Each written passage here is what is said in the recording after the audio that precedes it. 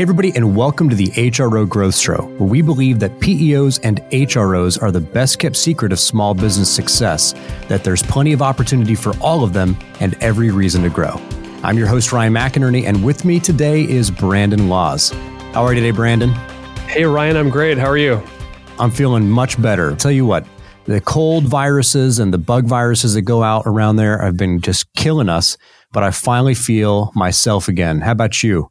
Same deal with me. I got hit bad with the stomach bug last week, and I am finally recovered, but that was a brutal 48 hours, tell you that. I bet half the people listening right now can all relate. It's just been one heck of a season, and it reminds us of our humanity, that all of us are just people, and as much as we like to believe that we can do it all and that we never need to stop, our bodies remind us from time to time that we are just people. And I think that's probably a good segue for today's episode, because oftentimes as organizations, we can become fairly robotic in the way that we try to sell and the way we try to market. It's good to want predictability. Predictability makes the world go round. But there's also this understanding that if we lose sight of the humanity inside of what we do, if we forget that all organizations are just groups of people trying to find other groups of people at other organizations to serve and help. That's what commerce is. That's what our current economy is based on. And so today we're going to really dive into that. And I know that you, Brandon, you've got tons of thoughts on this, and I can't wait to hear exactly why you believe we need to humanize marketing within the HRO space, given it is the human resources space, but some of the ways that we can make sure we do that. So I would love for you just to tell us, why exactly are you so passionate about the subject of humanizing the HR marketing? What's the catalyst for that? What's behind all that?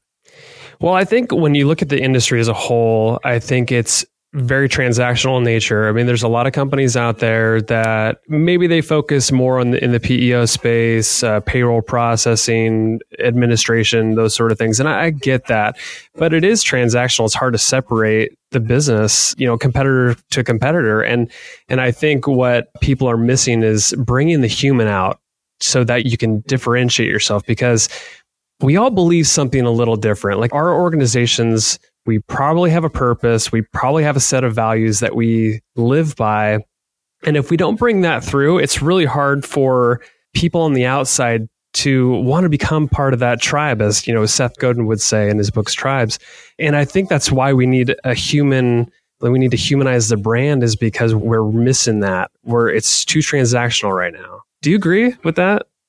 Yeah, I definitely agree that it seems like marketing within human resources, it comes a lot from the backgrounds of some of the folks that are moved into this industry. A lot of people that are in PEO and HRO, they're coming from industries like insurance and finance, where the relationship is really contractual. It's based on cost savings, and it's a known and understood service that everybody already kind of readily accepts that they need. And they just need to find a good enough solution at a good enough price and get the contract signed. And when renewal comes up, I just want to make sure I hear from you again. And when that's kind of the base that you come from, you don't really have to, work as hard, I guess you could say, or maybe people just don't work as hard in that environment. But within human resources, especially within PEO, you have two organizations that are kind of marrying up. And so matchmaking is really very, very key there. And that's when you've got to be very clear on who you are and very clear on who you're a good match for. And the only way you're going to figure that out is not on cost or goods and services. It's going to come down to compatibility. And that requires you to really bring out the personality, your character, and your culture. So I definitely have seen that as a major problem. And I totally agree with you. Yeah, and I love this concept of marketing from the inside out. So the way I like to look at that is, if you define your set of values, your purpose for your organization, like where are you going, what do you believe in, and then it really informs the people that you bring in. Because if you're going to attract talent and you're going to retain talent, it's likely, if you're really clear about where you're going as a company, what you believe in, and what you're going to do for the community and your clients and for each other, then you're likely going to keep those people and attract the people that see the world the way you do. And I think if you start there, it informs how you behave externally. So then now when customers are looking at you, they're like, oh my gosh, they have some humanity, or they see the world the way I do. I align with them. Versus if you're just a brand and there's no personality behind it, no humanness, as a customer, how do you align with that? And that's where I come from on the humanness. I think that most organizations are just totally missing that. Well, so I want to make sure we make the business case around what you're saying, because I believe it's understood to me.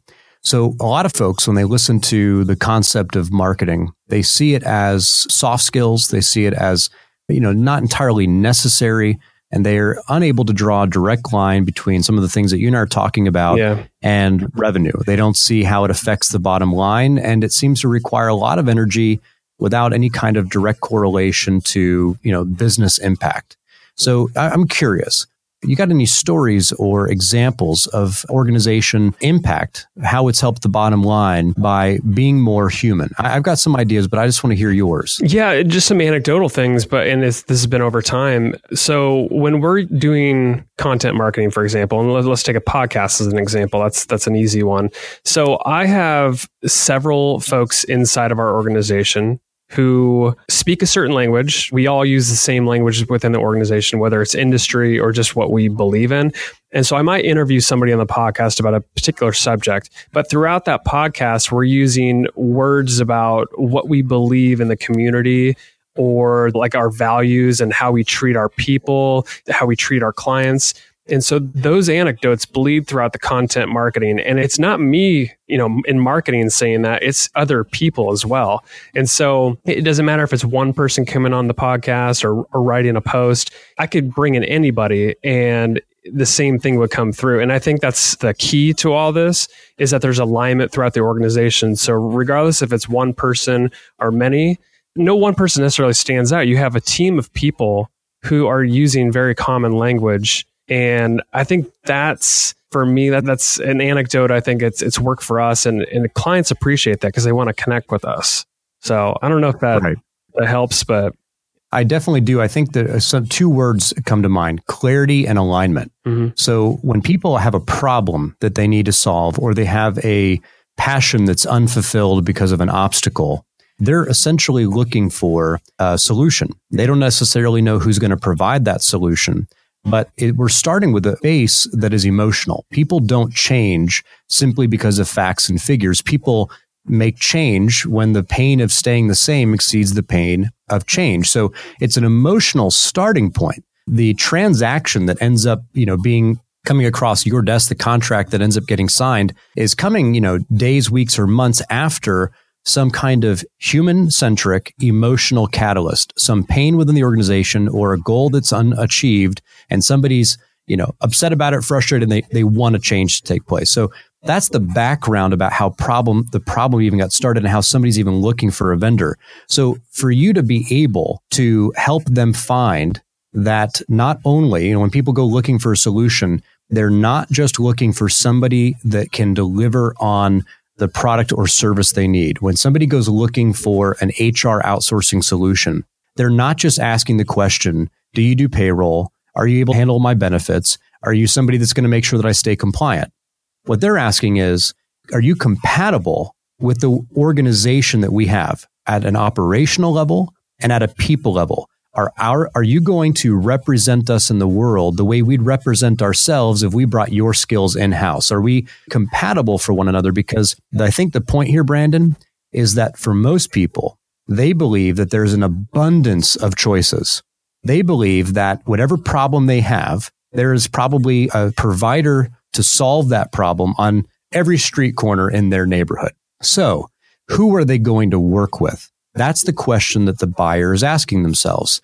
And when they can find an organization that seems to be so in tune with them operationally, they provide the right solution, and culturally, they're an easy fit, it's kind of like a great victory for them. They end up sensing, oh yeah, this is exactly who I should get the problem solved with. And I think that's what you're leading into. I think that's the business case. It accelerates sales, and it drastically impacts your marketing metrics. It greases the rails, so to speak, in bringing on new clients, helping them get clear, helping them see clearly, and helping them be aligned with you helps them move into your sales funnel and through or faster. I couldn't agree more with what you just said. And the question I'd want to pose is, if customers and people out there who are seeking solutions believe that there's an abundance of choices, which there absolutely is, I think it's fit. That's the biggest issue. It's like, who is going to meet the needs and match my style and what organization out there sees the world the way I see it? Because I want to work with that organization. But the challenge is most organizations aren't using messaging and using touch points that portray that. So I want to ask you the question, how can organizations do that? Is it just a simple website landing page that does it? Is it headlines and copy? Is it videos? What is it? Well, figuring out what to say to somebody, I think that a lot of people, it's equivalent to being socially awkward. A lot of sales and marketing is socially awkward. It's kind of like, the things that we do in sales and marketing, we wouldn't do in any other facet of our personal lives, but we do them in this category, in this industry.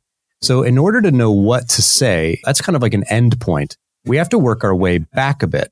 First of all, we need to know, who are we going to be communicating to? And this would be called in Blue Matter terms, this would be called ML5 Step 2, which is your market selection.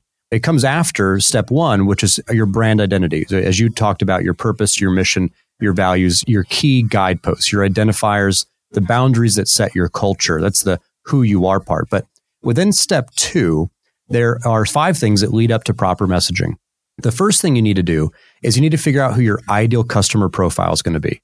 So getting real practical here, this means identifying a industry vertical and a niche within that vertical. So if you're looking at, say, the hospitality industry, you then might say hotels, and what type of hotels and what size they are and how many people are on payroll, etc. Once we know ICP, the ideal customer profile, we move into the second layer, the second step. Within that ICP, there's a buying group, especially in PEO and HRO sales. This is a complex sale. We've got multiple stakeholders that are going to directly impact the quality of your deal and the longevity of your relationship. We need to know who those stakeholders are. That's the buying group. That's Step 2. We move on to Step 3 then, and we say, now in that buying group, there's usually somebody or a couple of people who are charged with solving the problem the customer is experiencing. We'll call them the CEO of the problem or the buyer persona. We've got to profile who this person is, and the best person to profile is our existing customer. And the best way to profile our existing customer is to interview them. And when we go through the proper interview process, we extract from them their words to describe their situation. They tell you exactly what the scenario was. They use the language that is appealing to them to describe how they evaluated options and how they ultimately chose to work with somebody. They share and expose all the different obstacles that they had and what their journey looked like. When we know the buyer and we then can look at the buyer journey, what was the roadmap they took, it gets us to the final spot, which is where we can say, now how do we communicate with them? How do we message? Well, when we know who we are and we know exactly how the customer communicates about their own problem, all we need to do is fuse those two things together. If we do this process, it allows us to demonstrate 2 critical things, and that's authority and empathy. We want to be able to say, we understand your circumstances because either we've gone through them ourselves or we've walked a lot of miles with a lot of people just like you, but we're also an authority. We've solved this problem more than once for many different people, and here's how. Messaging derives from knowing who you are and having intimately studied your customer prior to speaking to your prospect. It becomes natural. You know exactly what to say, and you don't have to try to, go through some major messaging process to try to be clever. You'll be abundantly clear, and the person on the other side, especially whether it's on a website or it's a script for a video, what we want a person to experience is that they end up saying to themselves, I swear these people read my journal. Mm-hmm. When I look at their website, it's like looking into a mirror. And when I read the copy on their webpage, it's like they literally lifted what I said to my boss in our last meeting. They know and understand me because those are the 3 things we want to communicate: that we know you, we understand you, and we value you. And you demonstrate those 3 things by going through this process. And they'll conclude, wow, they really understand me, and they value me, and they're going to work with me in the way that I want to work. And I'll tell you, Ryan, there's an art to that. And I think a lot of organizations, they either don't have the resources or don't even know where to start. And nowadays, with so many touch points, you got our employees interacting with customers on email, live chat, on the phone, social media, et cetera. The list goes on because there's an abundant ways we communicate. How do we bring that humanist through? Because I agree, like the best place you could be is when a customer says, wow, they did read my journal. They know exactly who I am and what I need. So I think, Brandon, this is a good spot for us just to edit. So let me ask you, give me another way of looking at that question. I'll give a good response to it. But you're saying practically how does that come through? Yeah. Like, how do we make sure that we do that across the board? Yeah, exactly. Because if we have our employees, whether it's the sales and marketing staff at the very first touch point, from customer service folks in the organization that are interacting with customers, prospects, and they're using all sorts of channels, email, chat, phone, social media, and we want that humanist to come through. Like, how do we do that? Because I think a lot of organizations, they can't effectively do that. You have a bunch of different individuals who act very differently, but yet we want to bring the personality of the brand as well as the individual through. Yeah, I think I can answer that. Well, Brandon, I think the best way to answer that would be to look at Jim Collins and Good to Great. Jim Collins said that level 5 leaders are pretty much fanatical about doing whatever it takes to make the company great. And one of these key attributes of level 5 leaders is that they first ask the question, who should be on the bus? So they get the right people on the bus. They get the wrong people off the bus. They get the right people into the right seats. And then using those people, they ask the question, where should we go? Who should we be? And what should we do? Now, I understand everybody listening right now has got an established team, an established organization. So the first step is to do your brand identity and then reveal that to all the people on your team. And by going through a brand identity exercise, bringing the senior leadership on it, and then implementing that with the rest of the team. I'm giving you the shorthand answer here. It helps vet out who has culturally aligned. Mm-hmm. Yeah, everybody is different. We're all a mosaic, right? We're all different little pieces in a stained glass window, all making one coherent picture. But those distinctions should not be across the board. There should be a core set of values, possibly 5, that every single person demonstrates in spades within your organization. And if you've got an odd duck and odd fits, people that do not line up with those in a strong way, then it's impossible for you to be able to be clear when you are in the operational level of your company where your customers are dealing with you, or in the channels that you're talking about, social and email and content and podcasting. So what you're talking about is communication, and the people that are doing the communication have to have already been on the bus because they belonged there. If you have people who don't fit your organization culturally and you're trying to sell and differentiate by key cultural distinctions, you'll never be able to fix that somehow later in communications. Or what you're going to do is you're going to put 2 or 3 people on the microphone. You're going to put 2 or 3 people in front of social media. And they're going to say that these are the only people that can represent us to the market. And you're going to train the customer to think that that's who they're going to be dealing with. It's going to be those kinds of people, the ones that I'm interacting with, the feeling I'm getting. That's what I'm going to get everywhere else with this organization. They're going to get into the sales funnel. They're going to start interacting with other people, and they're going to figure out, this doesn't line up. This doesn't match. This isn't what I thought it was going to be. Unmet expectations, and they're going to bail, and you may never even know why. So it starts with the people. And once you have those people, those folks, they're going to be the kind of people that do really well with your kind of customer, because you're not going to just go after any kind of customer. You're going to ask the question selectively. When we know who we are and we've got the people who are like us on the bus, who do we do business with well? Who do we most want to work with? There's an abundance of opportunity, unlimited opportunity.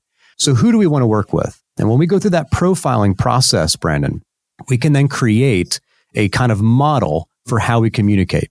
Then we can all say, hey, everybody, when we're addressing anybody, anywhere, this is how we talk. This is how we communicate. And when that happens, it requires very little policing. The policing shows up when you've got people who are not lined up with your brand going after customers who are not lined up with your brand. Then suddenly it's like we have to create all sorts of rules and guidelines and restrictions. But when you got the right people on the bus who are going after the right customer, the relationship happens much more naturally, and EQ is a whole lot higher. I think that's the way that you broadly solve that problem. And I agree with the fact that you don't need to police it. In fact, I don't think you need to police it at all. You just get rid of the people that aren't aligned. I think your mission, your values, your purpose, those are all your philosophy in the way you see the world. And you basically have a people align with that and just pray and hope that they are using that messaging with clients, customers out in the market. I mean, one thing I wanted to bring up, Ryan, too, is the fact that our ability to develop personal brands that align well with the organization's brand, that because of social media and all these other channels now, I encourage people inside of my organization to do that, because talk about bringing human to the business. I mean, most people 10 years ago were interacting with a brand because that was all that we could do.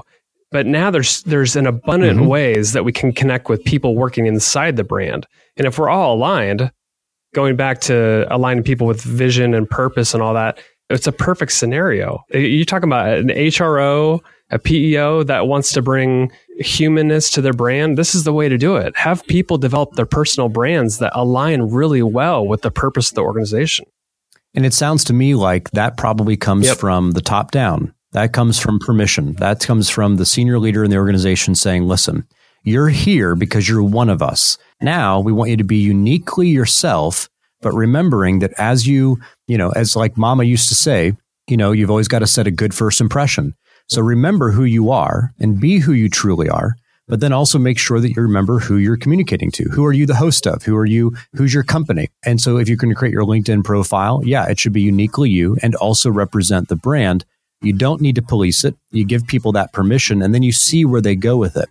But I also think that beyond policing actually comes with collaboration. So, hey, everybody, we're all aligned on who we are and we're all aligned on who we're trying to reach. What are some ways we can work together to be able to access these channels and kind of help one another out? How can we help each other be successful in these places? That comes from collaboration, from conversation, from being willing to work together.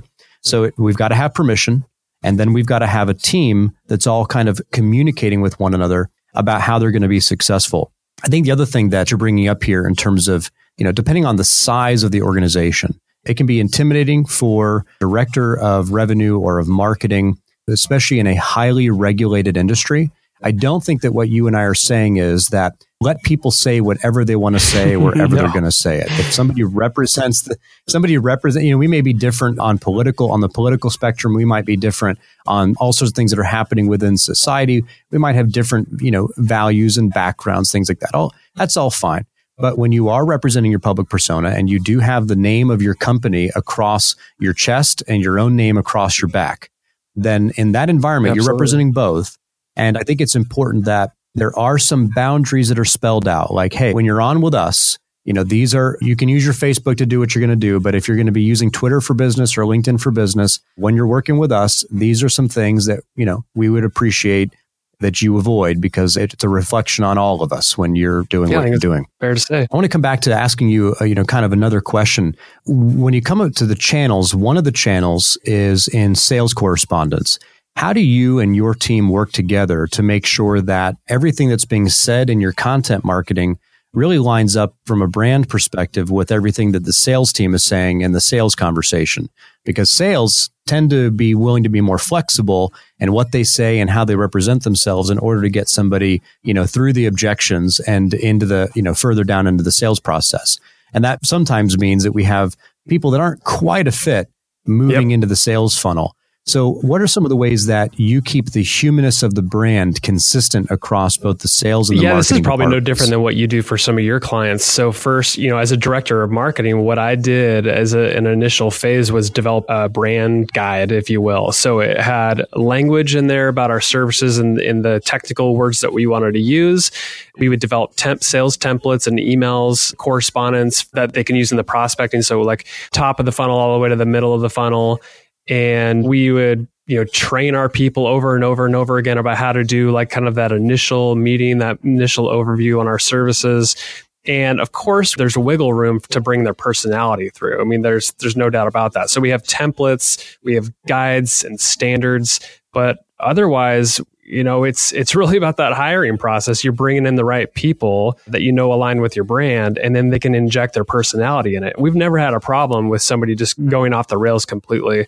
So I'd say, just developing those standards and giving them tools and resources that they can use in correspondence. It's been beautiful. We've never had a problem. Yeah. It sounds to me like what you're doing is you're making it easier for people to stay on point by, handing them things that are pre-created. And so there's some creative ways that we can do this, right? We can do this in the sales CRM where we're creating templates, especially if you're using something like HubSpot CRM or, other tools that are out there. You're able to kind of pre-create some of those communications and then use them. Obviously, you need to have the right person on the bus, or when it gets to the phone call or, where the rubber really meets the road, if they don't line up with everything else that's been said by the brand and whatever has been pre-written for them, that's a problem. But assuming that that's covered, then you're able to help people stay very consistent in their communication. I think we can narrow this whole conversation down, Brandon, as we think about humanizing the brand. I think it all kind of comes down to this. If you're a human resources company, regardless of, what mode or model you fit into, if you're a human resources company, then you need to be convincing that you understand people, that you understand human nature, and that all the issues that you deal with need to be dealt with tactfully with people. I mean, there are a lot of industries that could probably get away with not necessarily having a really strong kind of human touch, but not this one. And so if you don't have a clear handle on this, then you're going to be sending a signal to people that says, yeah, we're a human resources company, but we're not that good at what we do. And we can have the fancy looking website and we can have all the digital ad spend we can muster.